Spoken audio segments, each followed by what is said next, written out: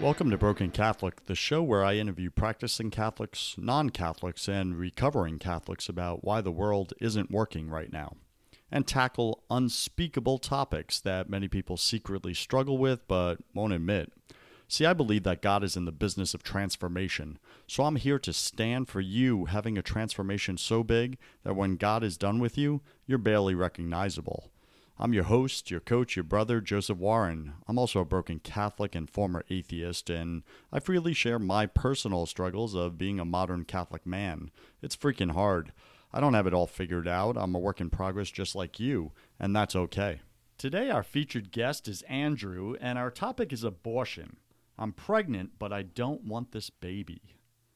Now, Andrew, really quickly, tell us what it is that you do, what industry you work in, and then we'll get right into today's topic. Hi, thank you for inviting me here. My name, what I do is I'm CEO of a firm that does business consulting, helping companies to grow. Cool. Excellent. And Andrew, this podcast isn't about who our guest is or their achievements in life or anything like that. It's really about what do they stand for, especially on the topic today, right? So let's get down to business. Why do you think the world isn't working right now? Good question. Yeah, that's why I ask it. I think it goes all the way back to the very beginning, an original sin ultimately, but I think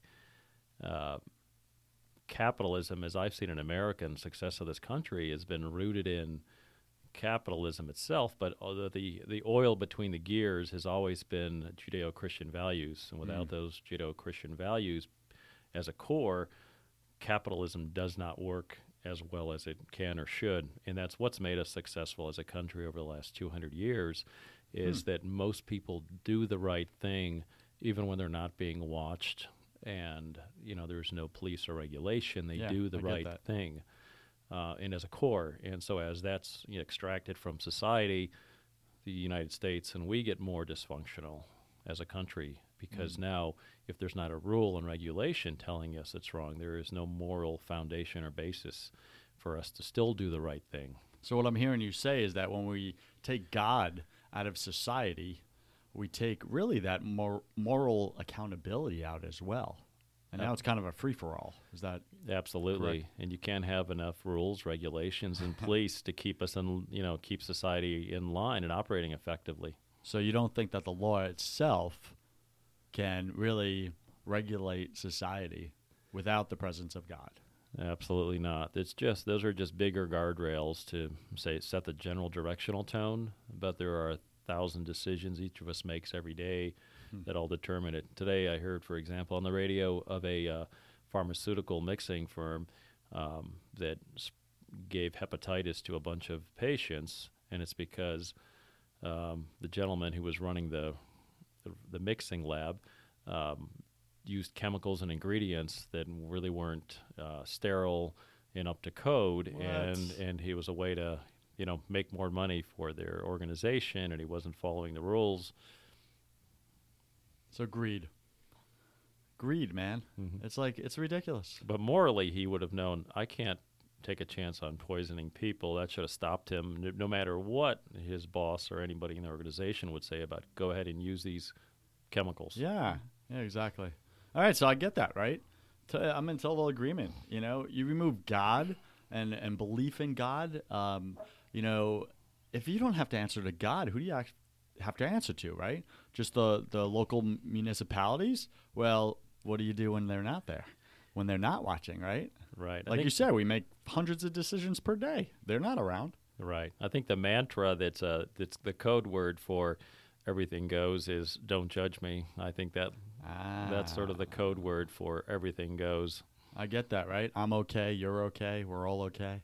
Don't judge me, right? You got your own things. Figure yourself out. Right. Which sounds good. Yeah, sounds right on great. the outside, but you're saying there's no workability to that. No, absolutely not.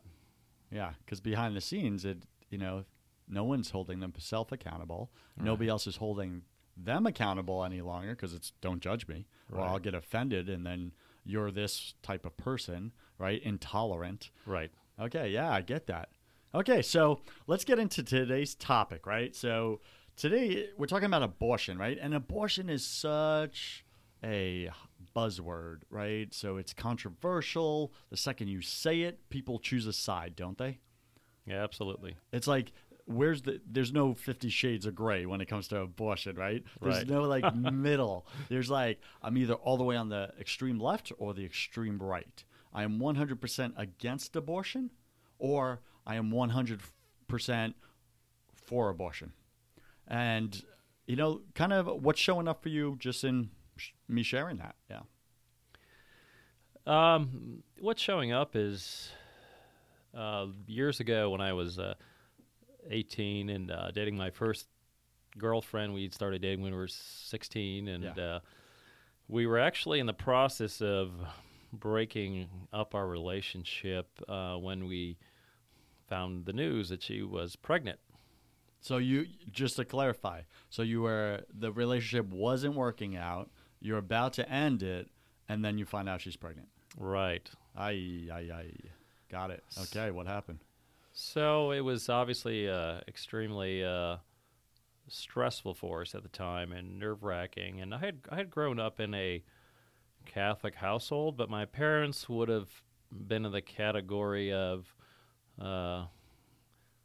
major holidays and things like that, as opposed to faith fully engaging all Catholic practices and doctrines. So Catholics, but not fully engaged. Got it. What do they call that? Easter Catholics? Or There you something like go. that? Christmas Catholics? Something like that. Yeah. A little of that going on. I get it. So that was the backdrop as I was growing up, and so at that point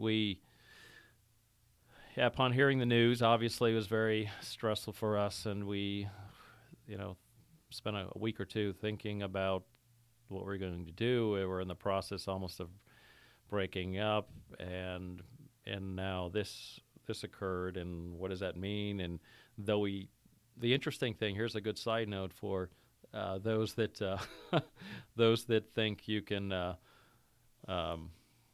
come, get close to but not have intercourse and still have children. Well, we did not have intercourse. We were just close, apparently, and it was enough. So it wasn't even full intercourse. Really? So it was. So just it was within proximity, certain members of the body were in yes, too close proximity, Yeah. and that occurred in a pregnancy. absolutely. Whoa. So that was, so it was even perplexing for us. Did that blow your mind? I mean, Yeah. you were 18, 19, right? Yeah, 18. So yeah, absolutely did. And You're like, nobody taught me that could happen. no, we didn't. What the heck, man?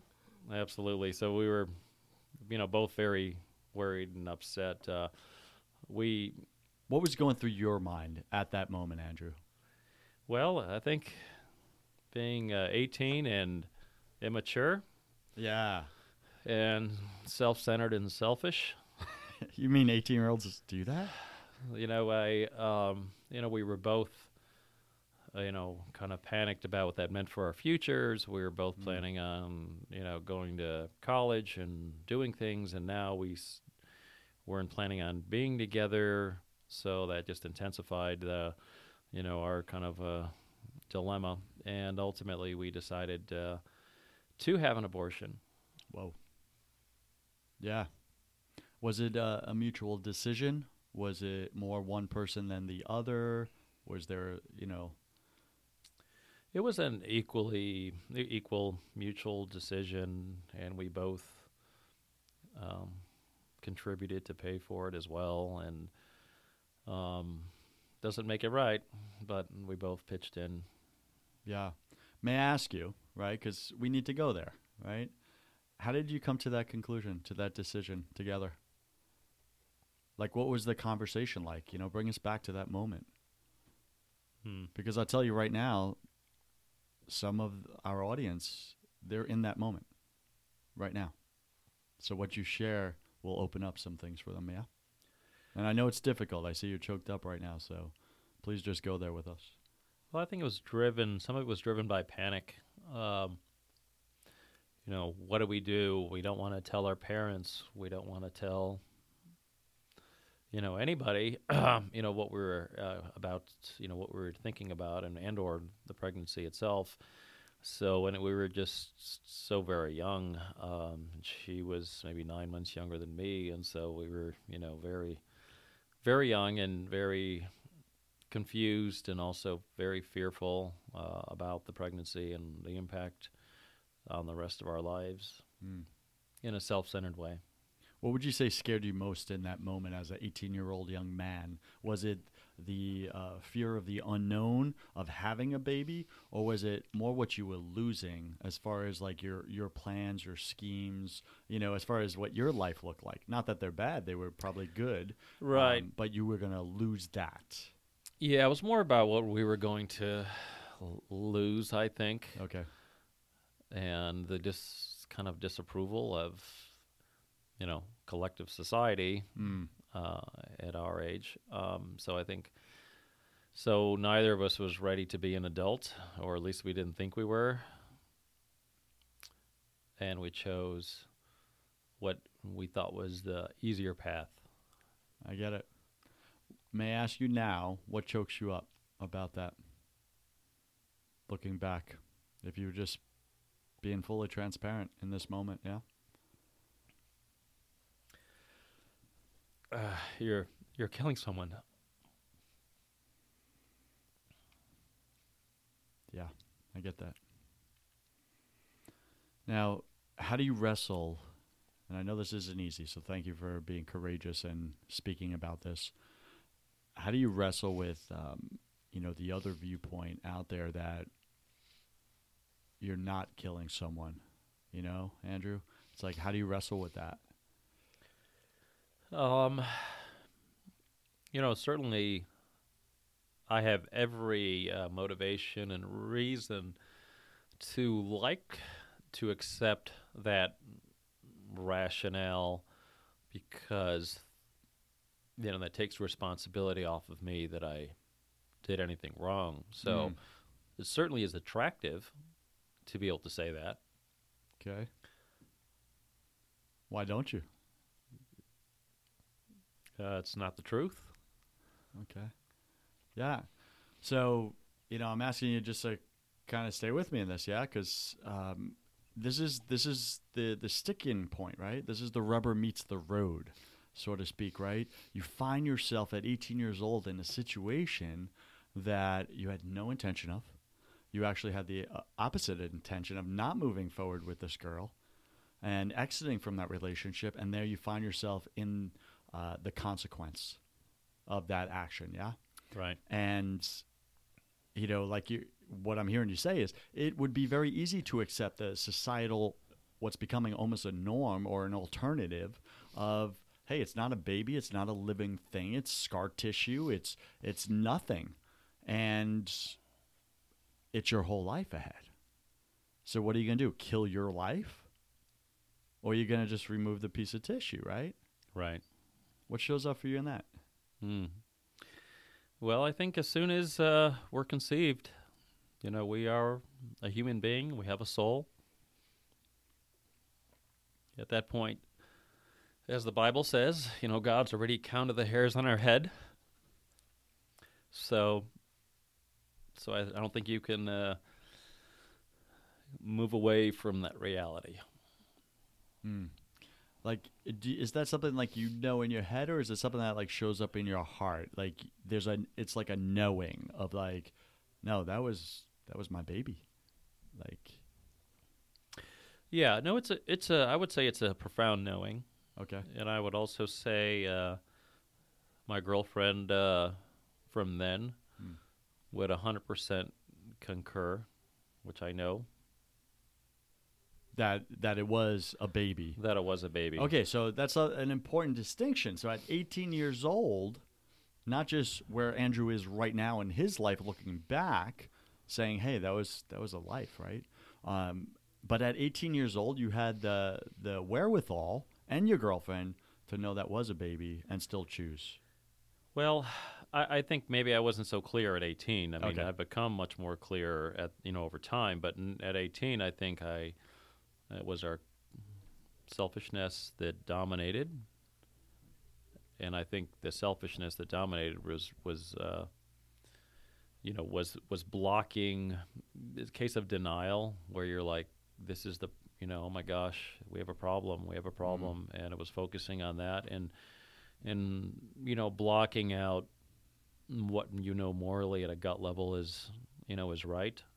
So obviously, after this occurred, we both cried. I took her to the clinic, and afterwards we were both in the car, and we both cried and were extremely sad. Yeah, I get that. That sucked. The whole situation sucked. Yeah, super difficult. In that moment, as a man, in that consequence, she was wrestling with her own stuff, right? Right. As a girl. Right. And she was also putting herself at cause physically, right? Because she was the one getting the procedure. Right. Of the abortion.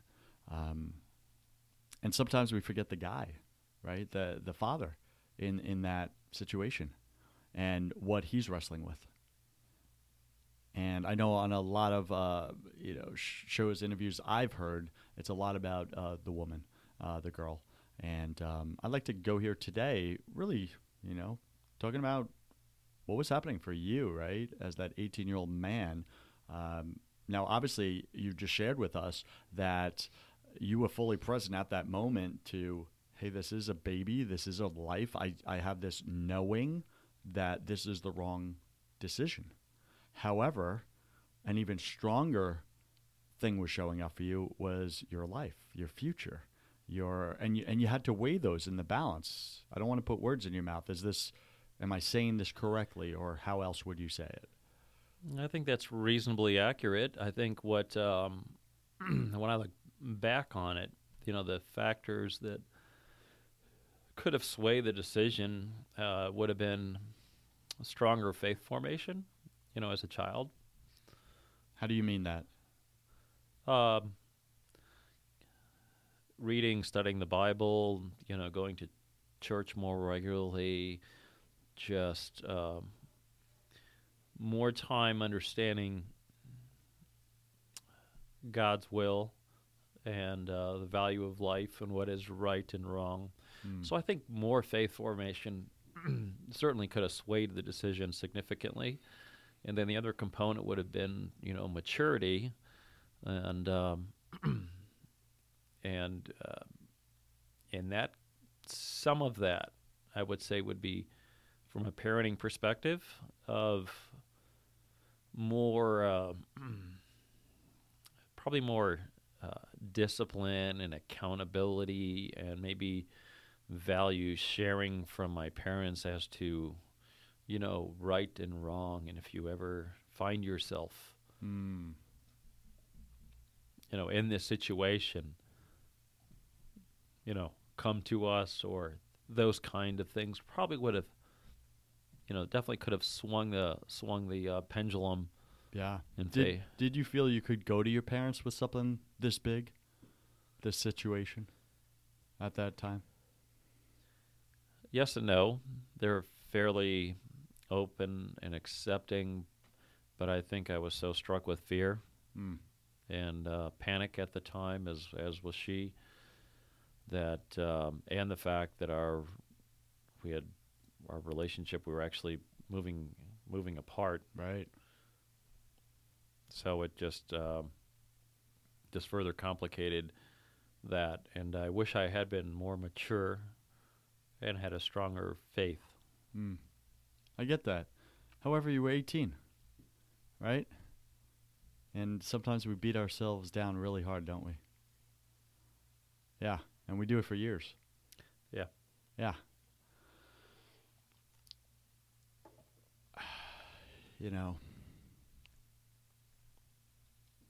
How have you brought peace to that decision when you were 18, your 18-year-old self, looking back on it now? Or is it still an open wound? Well, I think I went down the river of denial, for a decade or two. We all do that, sure. Where you just try to not think about it and push it out of your mind. And, it's it was a blip in my life. I didn't, we made a mistake, etc. But you just try to keep it out of your mind and deny it. Um, Eventually, I reconnected with my girlfriend from that time, and so we both had open conversations about our feelings about Really? that time. How many years later was this? About approximate 20. 20 years later. And that conversation came up. Huh. What occurs for you in that? She admitted that she was very, still very, upset about it and sad about it, and she's married, all married, and has children, but she felt guilty and felt that some of the problems she was having with one of her children now was related, sort of like payback for, this sin she had committed. So I tried to assure her that God is loving and forgiving. So I didn't believe there was, any curse, if you will, and encouraged her to ask for forgiveness and to go to confession, which she hadn't done. And I highly encouraged her to do that. And not to do that in the silence of her own home, but to go see a priest and, be absolved, as Peter, as the rock the church was built on. Why do you think that was important to say to her rather than her just in the silence of her own home asking God for forgiveness? I think it's important to be able to, I think it's very important for people to be able to confess and express, their sins or, to God, in this case, through the channel of a priest, so that they can, get absolution and maybe get closure on it in a way that is not possible, I think, just by yourself. So each of us can do very sinful or shameful things, and other people have other issues or addictions, etc. And if you go in a room and express those sins to yourself, you're not taking any risk, and you're not fully taking that issue, whatever it might be, and putting it on display for getting it off of your chest. So I think that expression, probably getting it off of your chest, goes deeper. That you do have to literally take it out of you, and share that, with the Vicar of Christ, as we see, every the Pope and every priest, that they can help you move past it and help you in that process of forgiveness of yourself. Yeah. How long did it take you, if I may ask, to forgive yourself? Probably 20 years. Wow. I get that. What was the deciding moment, or what happened that finally allowed you to forgive yourself in that? I got married at 30, and my wife and I had decided to right from the get-go, we decided what kind of life we wanted to lead as we were maturing, and said, let's, we want to be going to church every Sunday. We want to, live out the Catholic faith fully, not just partially or the parts we liked, like a self-serve menu where you can pick. And so the buffet Catholics, right? So consciously chose that this is our path. We choose our path, and we're both going to walk it. And so we both became closer to the church and closer to Christ. And one of the things I did is I read the Bible cover to cover one year. And so it just was doing a lot of things to work on my own faith formation in anticipation of my two children, coming into our lives. And I wanted to be a good father and make sure I did a good job of faith formation. Even though I felt, I didn't get maybe fully rounded in my youth, I wanted to make sure they had an advantage of that, and were well equipped for big life decisions. Yeah, I get that. Mm-hmm. Yeah, for sure. You know, man, this subject matter is, it's tough. It's tough to wrestle with. It has so many variables. No two situations are the same, right? Absolutely not.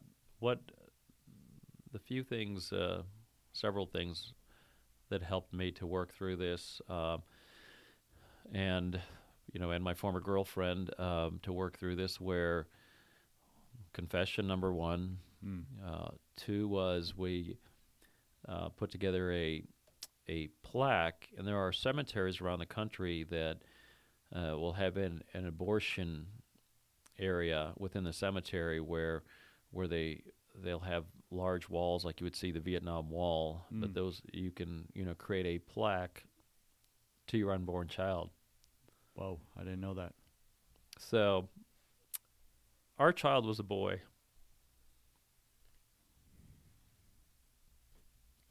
Did you give him a name?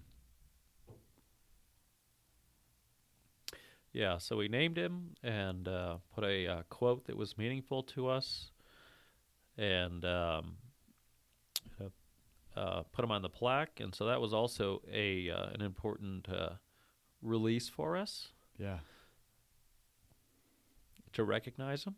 Yeah. So that was very important. So we did that, and then beyond that was probably the conversation between the two of us, because for years she thought she was anguishing about it, and that I probably had forgotten and had long ago moved on, and it was a non-issue, and she was just in her own misery about what had occurred. So she felt alone in it. Sounds like. Absolutely. But that wasn't the case at all, was it? No, we're both in the same place and just didn't really know it. And then 20 years later. So we still have a healthy relationship. We're both married and have children and are happily married and all that. But we have a, unique relationship from a shared sorrow. Yeah, I get that, right? You both went through a tragedy together. Very traumatic, for sure.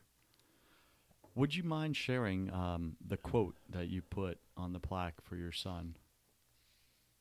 Do you remember? It was, I don't, have it right with me, but it was basically a quote that, in God's hands, and we gave him a good name that we wrestled over for a month or two. And put it all together, and it made it a kind of official and formal, and it helped give us peace that he'll be remembered. Yeah. As a Christian, do you believe that you will get to meet him one day in heaven? Yes. Yeah, I get that. That could be a pretty amazing moment.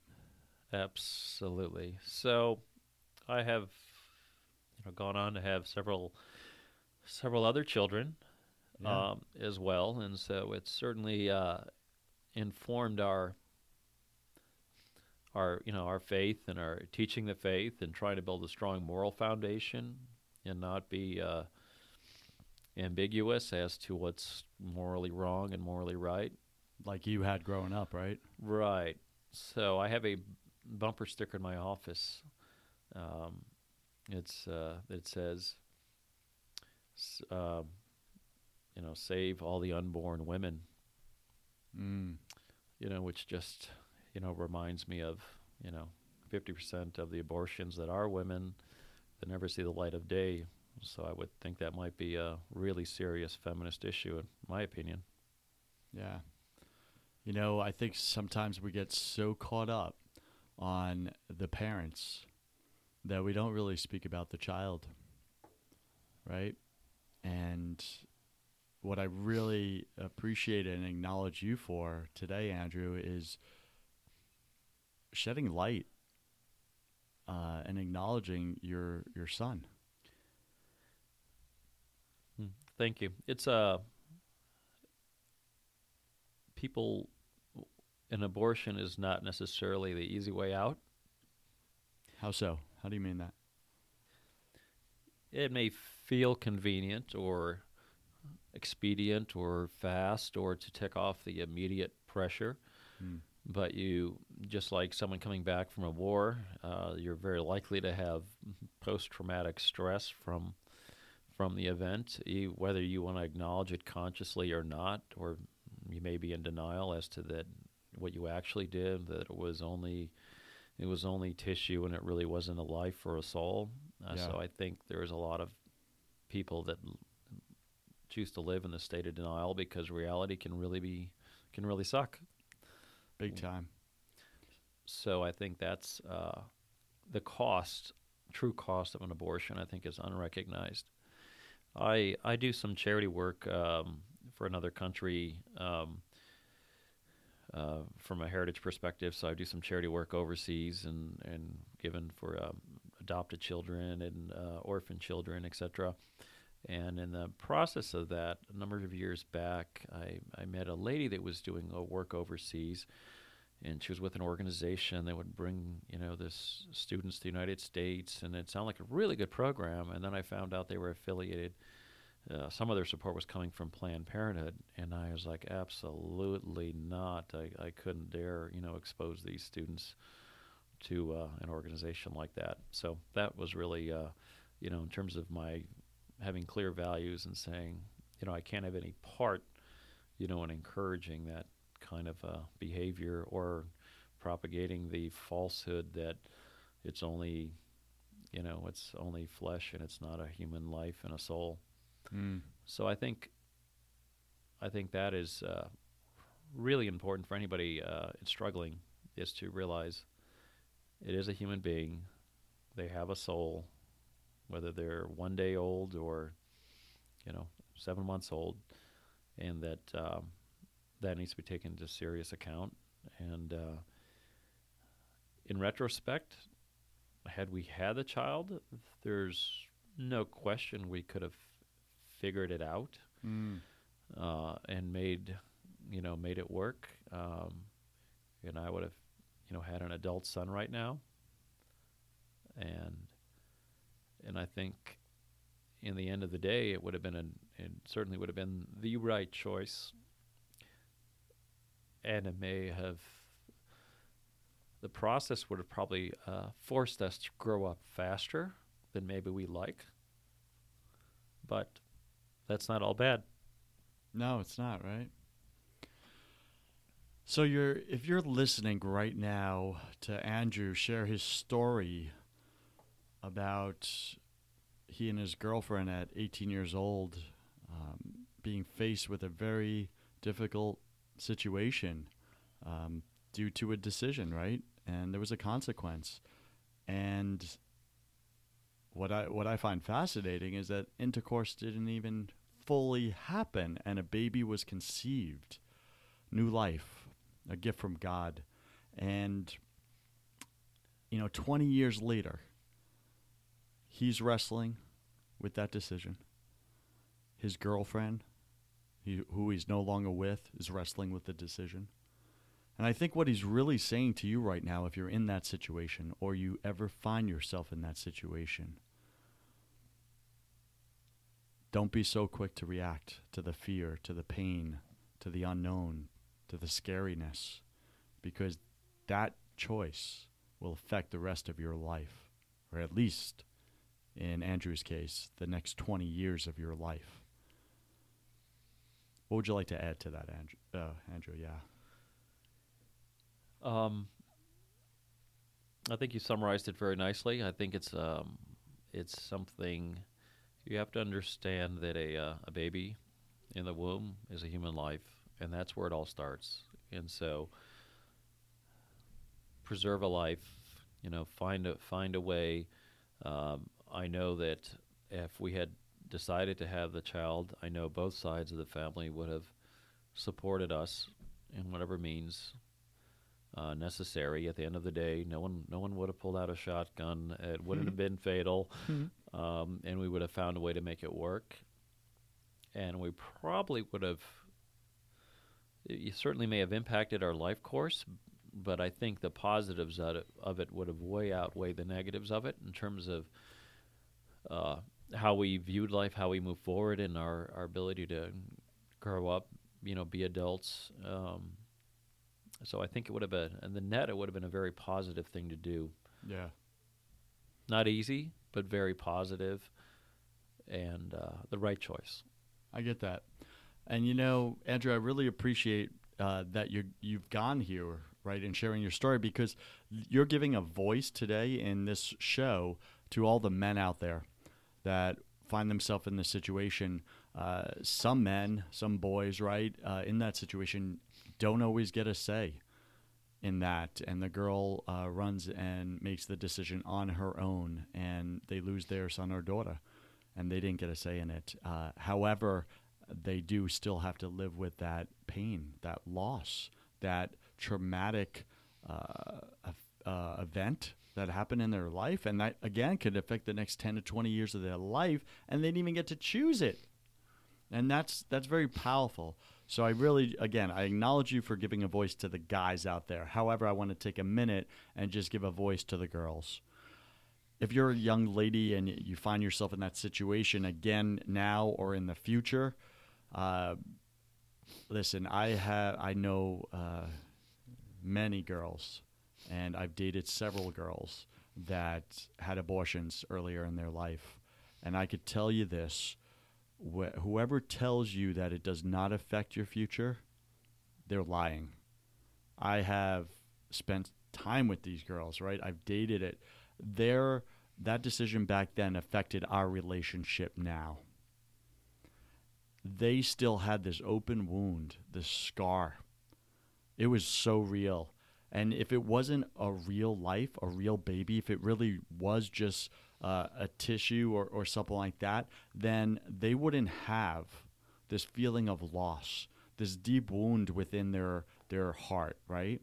Because you don't have that wound when you get a tattoo removed, or you get your finger cut, or you lose a pinky or something like that, right? When you lose a piece of your anatomy, a piece of tissue, your heart's not impacted. Just the tissue is, right? So why, and I say sit with this question, wrestle with this, why is it then that in Andrew's case, in his girlfriend's case, in all the girls that I've dated, all the girls that I'm friends with, why is it that their heart was wounded as well? And it was undeniable. You could say till you blew in the face to them, oh, it wasn't a living baby. Yeah. But they know different. And they go, oh, no, that was my son. That was my daughter. And I feel their loss deep in my soul. Go ahead. Yeah, and I 100% agree with you. And I think ultimately everyone, if they are completely honest with themselves in their quietest moments alone, will acknowledge that a baby in the womb is a life on their own. They may not want to publicly acknowledge it. They may be in a state of denial, but it really is a human life. And, that's just as people look back upon the Holocaust and all those senseless deaths in World War II and other tragic events through history, what we're doing in the United States by aborting roughly 1 million babies a year, is a utter grotesque, travesty for a civilized society. And thank you. And I would also add, right, to this, Andrew, to your point, right, we're aborting 1 million plus babies a year. Each of those has the potentiality to be the next Einstein, right? So even if you don't want to come at this from a biblical standpoint, a morality standpoint, or you don't believe in God, you're agnostic, you're atheist, whatever, right? That's okay. That's fine, right? There's no judgment here. We're having a conversation without the labels. That's what we do on Broken Catholic. However, I want you to really sit with this, right? Where we can agree, where we can find commonality is that what are we losing as a society if we're killing off 1 million plus new persons per year, just in our country? Yeah. What are we losing? How are we not progressing? If progress is your thing, it's all about technological progress and, we're seeking perfect knowledge and all that other stuff, right? Fine, then wrestle with this. Because how do you sit with that and justify killing off 1 million new lives? You could call it tissue. However, it's scientifically proven that if you don't touch that tissue, it will generate into a new life. No one can deny that. You would be denying science itself.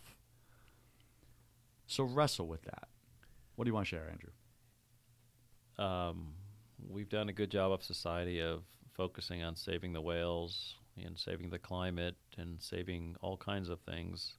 I hope collectively we choose to save lives. That would be a wondrous thing. And if you have gone through an abortion, never forget that, no, God will forgive you for anything.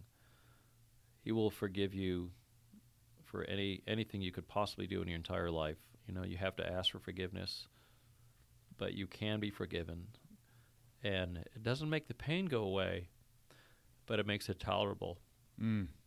Thank you for going there. And I'd like to just piggyback with that and add there are 3 people to forgive when you wrestle with this. 3 people. First, right? Where's forgiveness needed? You have to literally ask God for forgiveness. The creator of the universe who gave a new life. Whether you're a girl, he put it in your body. Whether you're a boy, he put it in your seed. Right? That created that new life. So you have to go to the creator, humble yourself and say, I'm sorry. I messed up. I was 18. I didn't know. I didn't have the formation. He just wants you to go there, right? To share where you messed up. He already knows what you're wrestling with. He's a father, God the Father. He doesn't want you to go through it alone. That's the first thing. He doesn't want to condemn you and chastise you. You do enough of that on your own, don't you? The world does that to us.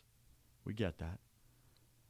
He wants to love and embrace you, the prodigal son, right? Coming home to the father. The prodigal daughter coming home to the father, saying, I messed up, Father. I messed up. I made a poor decision. I chose me over the life, right?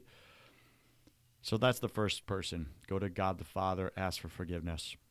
Second person, after the Father forgives you, God forgives you, who do you have to forgive? Yourself. Yourself. You got it, Andrew. You got to forgive yourself. So many of you, you'll go, as Catholics, I could speak on this. You go to confession, you ask God for forgiveness for whatever the sin is, whatever the mess up is. First off, admit you're broken. We all mess up. Get over your pride, right? You ask for forgiveness, and then you come out of the confessional and have the audacity to take back the sin with you and not leave it with God. Who the freak do you think you are? You get that, right? Absolutely. It's like, don't take it back. It no longer belongs to you. God takes it. It's his now. And he promises in Scripture that he throws it into the deepest seas of the ocean, never to be seen from again, which means he actually forgets it. How amazing is God, right? That's a loving Father. He doesn't hold it against you. Hey, remember when you were 18? He doesn't do that, right? He wants to transform you. So that's the second person. Forgive yourself. The third person. Whoever you were in that relationship with, you need to ask them for forgiveness for your part in the decision, even if it was mutual, and especially if you decided without them. You need to ask them for forgiveness. Hey, I took your baby, and I did it out of my own desire for what I felt I was going to lose in my life. Right? Fight or flight. Fear. There's 2 driving emotions, right, Andrew, in life, in humanity. We either do things, we operate from fear, or we operate from love. The 2 really don't coexist ever. True. And I think in this situation, what shows up, at 18 years old, understandably, without the knowledge, the formation, the support system, and that fear, we choose, right? And it's really difficult to choose love in those moments, right? And then I would just add before you speak, because I see you have something to say, There is a fourth. I stand corrected. There is a fourth. You must ask the baby, your son or daughter, for forgiveness. I chose me. I chose my life over you. And that's just real. Go ahead. What shows up? No, well said. Well said. No, it's very difficult. It's a very difficult decision, and I think what parents can do if they're for their children is to make sure you minimize the gray areas between right and wrong when you're raising them, so they understand there really is a right and wrong, and everything isn't fluid. There are clear delineations and things that are appropriate or inappropriate, and also if they do have a crisis such as this or others, that you find some way to make sure they always have a escape valve or safety valve. So one of the things that I said to my daughter when she was growing up was that we had a little game we played, and I said when she was even 4 or 5 years old and 6 years old, and I'd be like, well, I'm like, I would love you no matter what you did. I would love you if you stole some candy. I would love you if you killed somebody. I would love you. And I would go through all of these bad things and say, no matter what, I would still love you. If you were in jail, I would still love you. Wow. And that is how God loves us. That's exactly it. I think you just nailed that spot on, right? You're listening to this show, this podcast, Broken Catholic, where I interview other broken Catholics, non-Catholics, atheists, just like myself, right? We're all broken. The point is this, right? We're human. We make human decisions, which in themselves are broken decisions. That's why we need a Savior. That's why we need God. We have to humble ourselves and go to Him immediately when we mess up and just say, I made a poor choice. I hurt someone. I chose myself over someone else, whatever that shows up like. And just surrender to His will. Go ahead. I think your comment there regarding humbling yourself is a key component of it. How so? I think many of us, as we grow up and we're successful in our education or work or etc., we like to take control, like to take full control, like to take ultimate control, that we can judge right or wrong, make all the decisions in our lives. And it's a form of arrogance, and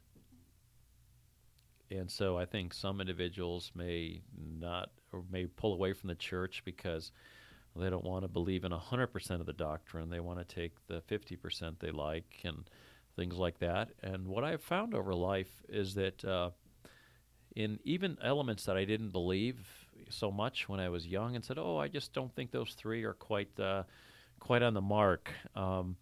Over time, God has straightened me out.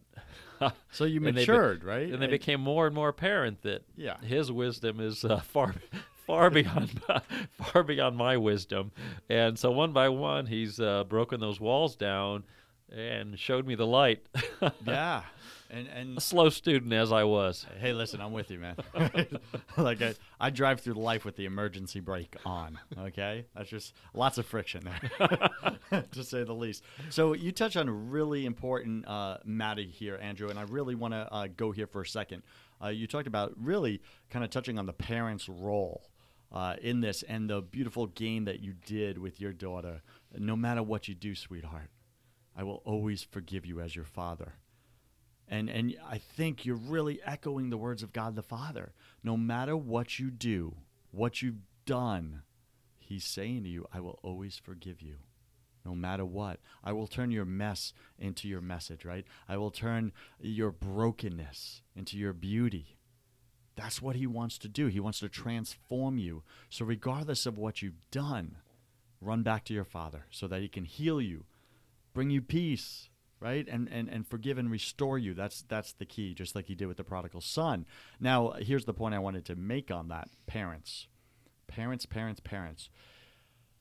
Listen, I don't care what label you want to identify with.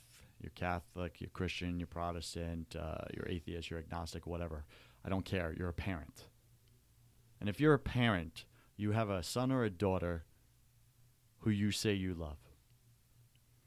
And when they mess up and they make poor decisions just like you did when you were young, darn it, you need to stand for them and not in opposition to them. And I think that is critical. They're wrestling at that young age, just like Andrew and his girlfriend did. They're wrestling with their own fears, their own struggles, their own loss, their own anxiety, their own trauma. Do not add to it. That is not your right as a parent. Your right as a parent, your obligation as a parent, is to stand for your son or daughter and to support them and not judge them. That doesn't mean you can't correct them. Correct them, that's fine. But bring them where they need to go. Bring them back to God. Restore them. Show them how to get healed in the decision. Healed from the consequences. Show them that you're with them for those consequences. You'll be there with them. They're not abandoned. They're not alone. That is key to everything as a parent. That's love. Absolutely. What shows up for you? God will never, ever, ever give up on you. Ever. Even if you give up on him. So I've done that. Go back to him. He's been waiting. Yeah. Anything you want to share with our parents out there? I just laid a smackdown. When it comes to most people, not all, obviously, no one is perfect. So therefore, none of our parents are perfect, and so we can all reflect back and woulda, coulda, shoulda, and things we wish we had gotten or needed, maybe whether it be intellectually, emotionally, or discipline, or et cetera, et cetera. And so we all have to find a way to, love and forgive our, parents, and thank our parents, as appropriate in different facets of, our experience growing up. And ultimately know that, we're accountable. I'm accountable for everything that happens in my life. And so no matter how good or how bad things go, there's no one to blame but yourself at the end of the day. And so to take that ownership and that accountability, and in that process, I was very passionate, adamant, my own mini crusade in raising my children is to make sure I really laid a strong foundation and giving them what they need, both in faith formation, in terms of discipline, in terms of love and openness, and in the life experience, so that when they turned 18, they had many, many doors open in front of them. And even if tragedy or poor decisions were to befall them, they would be equipped to increase their odds of making the right decisions for themselves long term. And so I think that is, crucial, because our future is our children for this country and for this world. And so the more we can bless them with the, with the attention and the investment they need to come out properly, the better the future is. And so my children are both, I would consider, extremely successful. And I think a lot of that was the dedication my wife and I put into their upbringing and the investment we made. Yeah. So if you're hearing Andrew right now, what he's sharing is stand for your children. Take a stand for them, right? That's key. No matter what they do. You made your own mistakes too. Stand for your children. What's also showing up for me, boys, you make a decision out there, right? You impregnate a girl. You take responsibility for that. That's part of being a man. And I don't care if you're still a boy, right? It's time to man up. And if you chose that, then guess what? You're going to grow faster. And that's the choice you made, right? But no more of this irresponsibility. Take responsibility for yourself. I really appreciate what Andrew's saying right now. Every choice in life, there are consequences, right? There's pros and cons to everything. And one of the reasons that shows up for me, Andrew, why the world isn't working right now, it's people not taking responsibility for their behaviors, right? And I want to stand for a world where it works, right? A world that works, right? And that starts with you and I, that includes me, right? Standing and taking responsibility for our own decisions in that. So, Andrew, we're about to enter the confession round, Okay, so this is a little lighthearted. This is fun. This is playful. I'm going to ask you 12 quick-fire questions, and you'll have 3 seconds to answer each. First thing that comes to you. Are you ready? I think so. Awesome. I love when I see the deer in the headlights look like I have no idea what's coming, but that's cool. All right, what's your favorite thing about being an adult? Martinis. Best answer ever. What's your least favorite thing about being an adult? Oh, having to pay the bills. Got it. What secret fear do you have about people? Secret? Secret fear inside. Oh, secret fear. Yeah, that you have about people. They don't like me? Got it.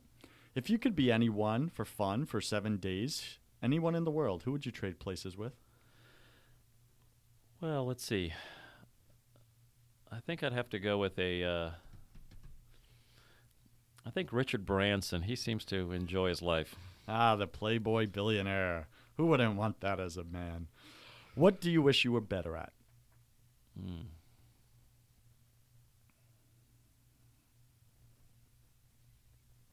There's so many things, I'm not sure where to start on that one. What would be the first one that comes to you? Go.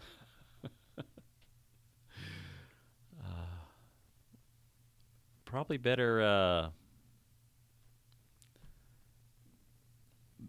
more courageous in difficult situations. Got it. What dream are you scared of pursuing? Love photography. Passionate about that. Nice. What makes you smile more than anything? Quality time with the family. Cool. When you were a child, what did you want to be when you grew up? A landscape architect. Nice. If you had the power to remove any one form of suffering in the world, what would it be? I think our topic today on regarding abortions would be the one. Got that. Imagine sometime in the distant future, and there you are standing in front of your tombstone. Read to us what it says on it.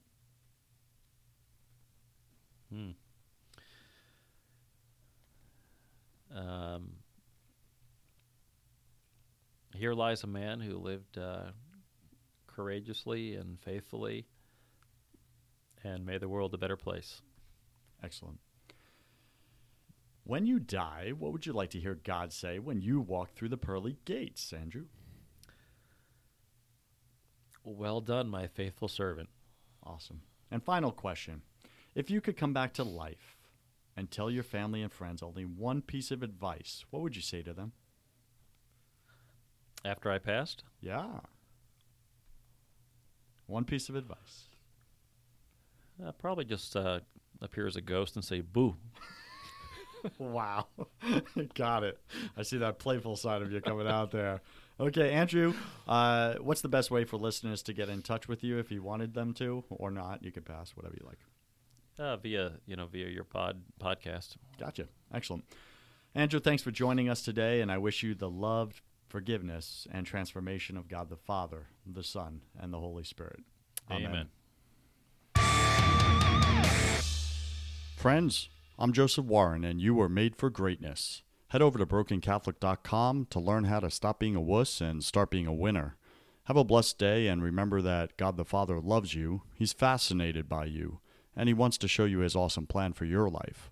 Now go spend quiet time with Him, and I'll see you on the next show.